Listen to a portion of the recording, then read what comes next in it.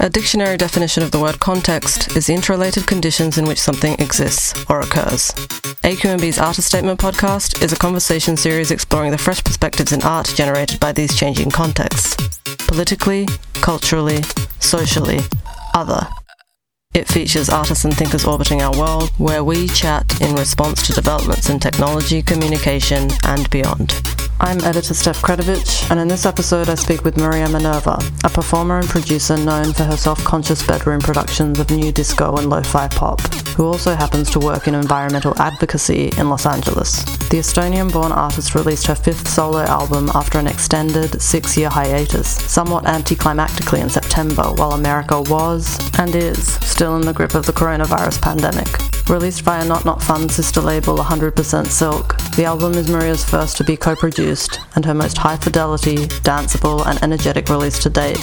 I'd interviewed Maria over the phone in 2012 for the release of her third album, Will Happiness Find Me, when we both still lived in London. We didn't speak again until I relocated to Los Angeles in 2017. That's when Maria DM'd me out of the blue to invite me to visit her place in the only open community of the secluded suburb of Calabasas.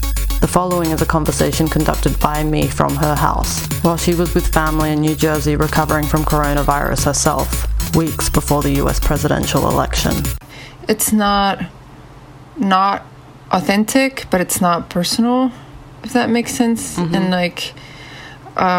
I had fun writing these songs. I was kind of in a phase in my life where I didn't care about trying to weave in this or that or do this like hypertextual stuff that I've been doing in the past. But at the end of the day, it's still there. It's just not as in your face as it used to be. And I don't care if it translates or not. I think it's fine if it just sounds like a pop record. But yeah, it's definitely like a departure from this, like, I'm in art school, I'm so cool, thing that I was doing when I was younger. The thing that everyone was doing when they were younger. As they should, yeah, it's part of being young. But you said before that, you know, the timing is terrible because you felt like it was going to be this moment, but then it didn't sound like you were interested in touring, at least in the same way. Yeah, I'd like to play like a few nice shows and like be out in the world a bit more, but as a lifestyle, like I used to do it, I don't think I could physically do it. It's like I'm too ill for that lifestyle now. And that's like facts. You know, I speak to other female or female identified artists, and they're like, I'm 34, some of them even have kids, and they're like, I can't do this stuff anymore. Whereas like my husband and other people, mostly men, would love to just be out and party and keep up with the lifestyle. I think it's a deep personal preference at the end of the day. I was just thinking about how like drugs also feature in that. You mentioned before that your mouth being dry reminded you of drugs. And it's just like, yeah. You know, being at the age where you just your body can't handle that either.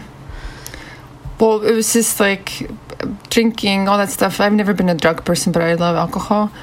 And yeah, now I have 2 drinks and it's like I'm sick for the next 3 days. It sucks.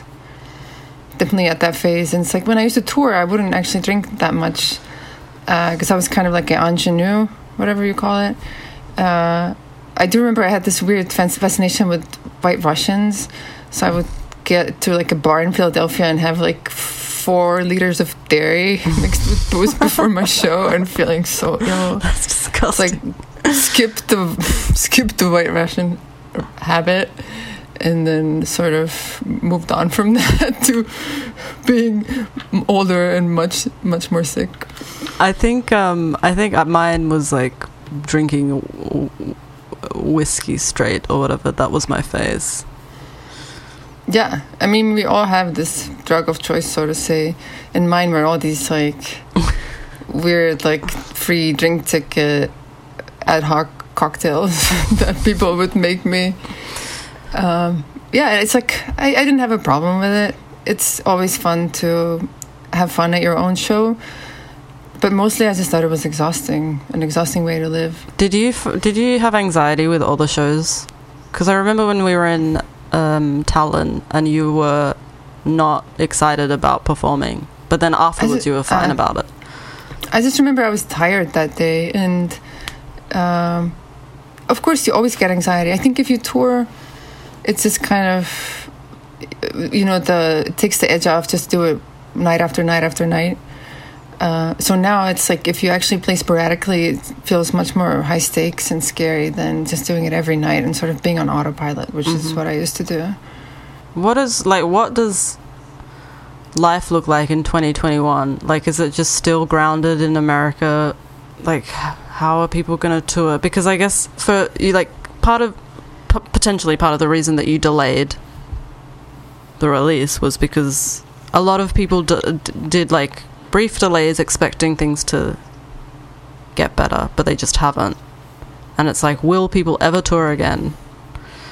The infrastructure could have completely collapsed by that point. Airlines won't exist. I think they will tour again, but it will be a hot minute. And it's like, I just don't know how people make it work. I know so many people who rely on the income from music, including my own husband, people who are promoters, people who do everything from like a weekly DJ night at the local bar to like severe international touring, depending on what they've got going on. And like, at every level, just seeing all this stuff disappear, it's like super depressing. And we were just talking about that too with my husband Nick, who was saying like it feels like my life is over. Yeah. Like 2 days ago it was like Mental Health Day, and I was like, oh, isn't that ironic? Like, okay, there's this day, but actually the mental health has never been worse than it is right now. And we're 6 months in, and there's like no relief or refuge from this really boring and dull everyday reality. I think people in Europe like had a nice summer or something, but here in the US, like, it's been pretty dead. And yeah, I just give so much kudos to people who found ways to thrive. I know the government came through with some unemployment funds for many people that I know, so that's been interesting to see. But also hearing people say like, I am now making more money than when I used to have a job is insane. Like, how is that our country? Yeah. That you're better off being on unemployment. But at least it was there for people when they needed it. So it's just seeing all these developments, it's really depressing. It's also like, I mean, your life would probably look much different if you didn't have a music career in that period of time. Right? How likely would it have been that you would have wound up in LA? Oh, when I first came to California? Not only California, like New York, London, as an Estonian. Yeah, without music, I wouldn't be here today. But it's just hard to remember what took you from A to B when your journey, quote unquote, started as a 20-something.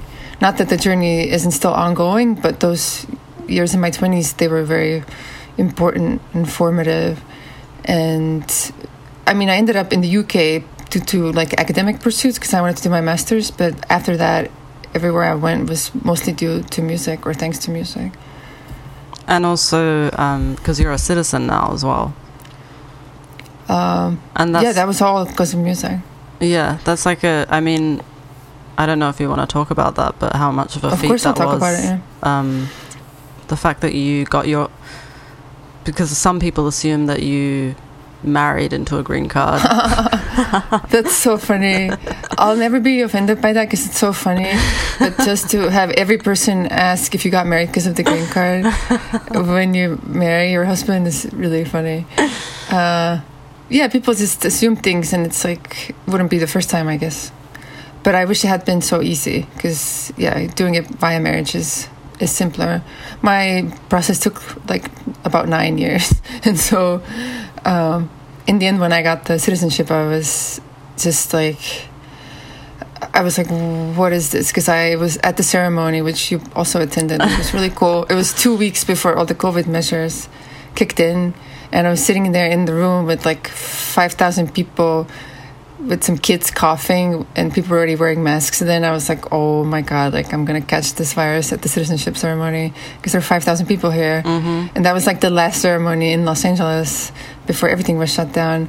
And I get handed this beautiful printout with like Donald Trump's signature welcoming me to America, and I was like, OMG, I can't believe this. It's like you do feel like you're on a reality show. This was just a teaser for an episode of AQNB's Artist Statement podcast, available exclusively to our subscribers.